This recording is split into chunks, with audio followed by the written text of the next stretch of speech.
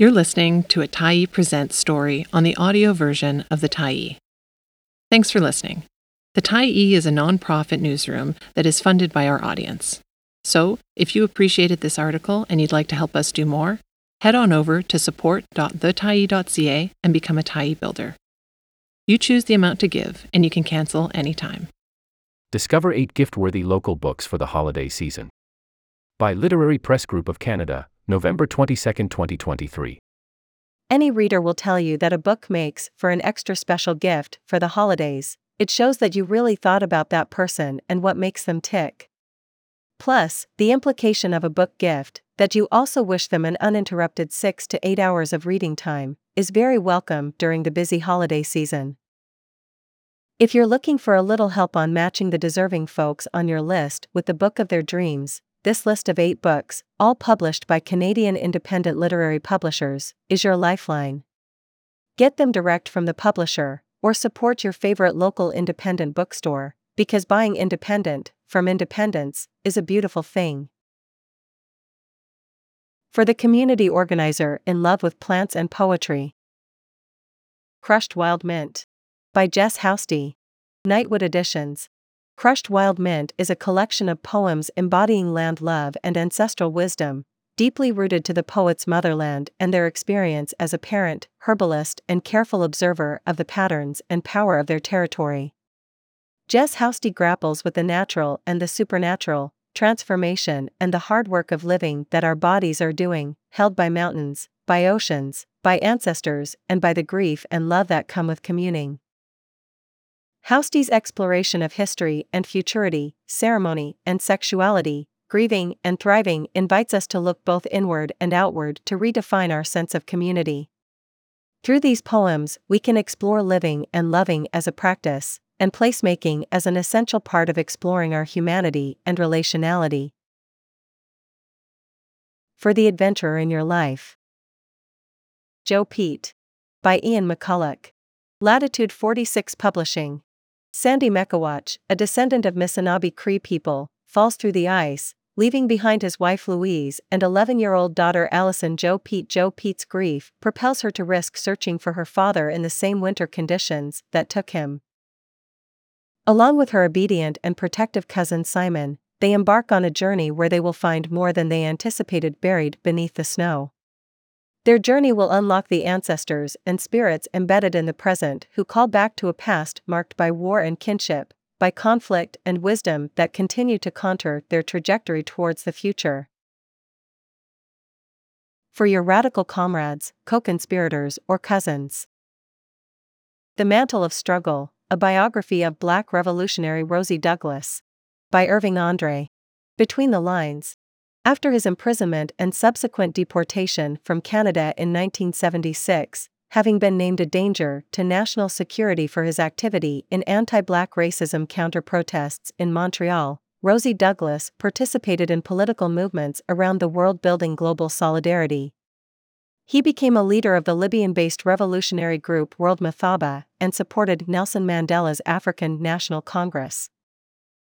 Once back home in Dominica, he led the movement for Dominica's full political independence from Great Britain, then served first as a senator in the post-independence government, then an MP, party leader, and finally, prime minister. Relying on family sources, interviews, newspaper articles, government documents, and Douglas's own articles, letters, and speeches, Irving Andre has drawn a rich and riveting record of this important Black revolutionary. For anyone who wants to know more about Indigenous culture and paths forward to truth and reconciliation. The First Few Feet in a World of Wolves. By Scott Mainprize. At Bay Press. The First Few Feet in a World of Wolves chronicles the fictionalization of the year the author spent teaching in a remote Inuit community, Opaluk. The story is told through the voice of Nomad, who finds himself very much at odds with the land itself. Nomad slowly learns how to reconnect with his fractured history as he embraces and is embraced by the elders and his own students. Told in crisp, spare prose, this debut novel brings forward a powerful new Indigenous voice to the literary landscape. David Bouchard calls the book a source of education, inspiration, and hope. for the people in your life who are a little alienated by this modern world. The Clarion, by Nina Dunick. Invisible Publishing. Peter works in a kitchen, is an aspiring trumpeter, and is a little lost. So is his sister Stassi, who is falling apart after losing out on a promotion she's certain that she deserved.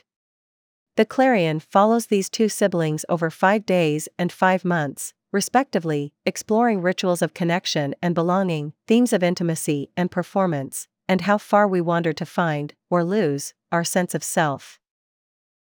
Long-listed for this year's Scotiabank Giller Prize, The Clarion is for the thoughtful reader who wants to get in on the ground floor of a promising literary career.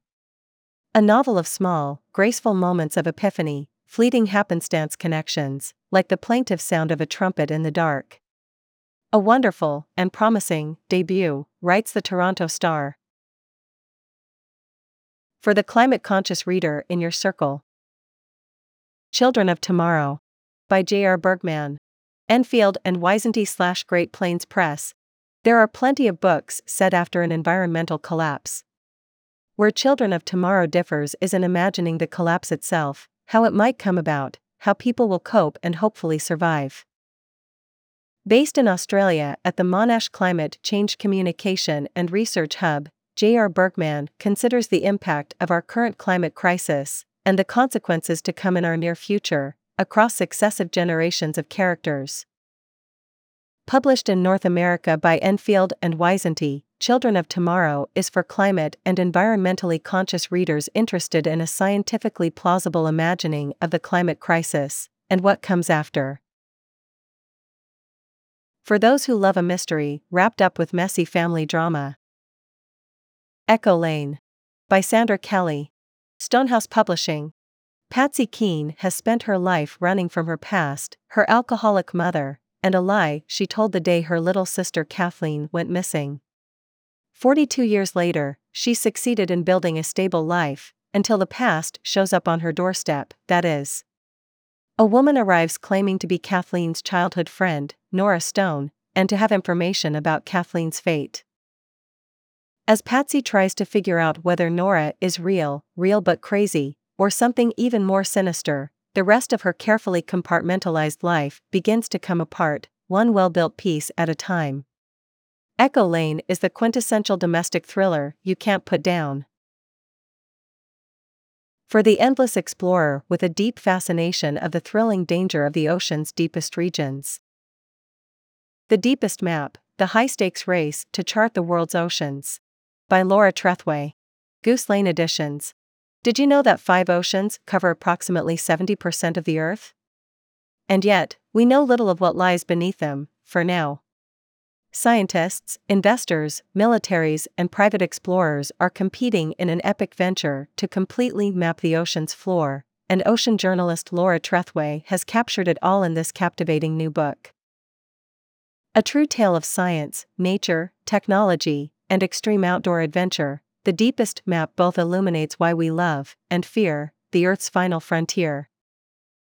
Come back tomorrow for Part 2, offering 8 more gift-worthy books from Canadian independent literary publishers.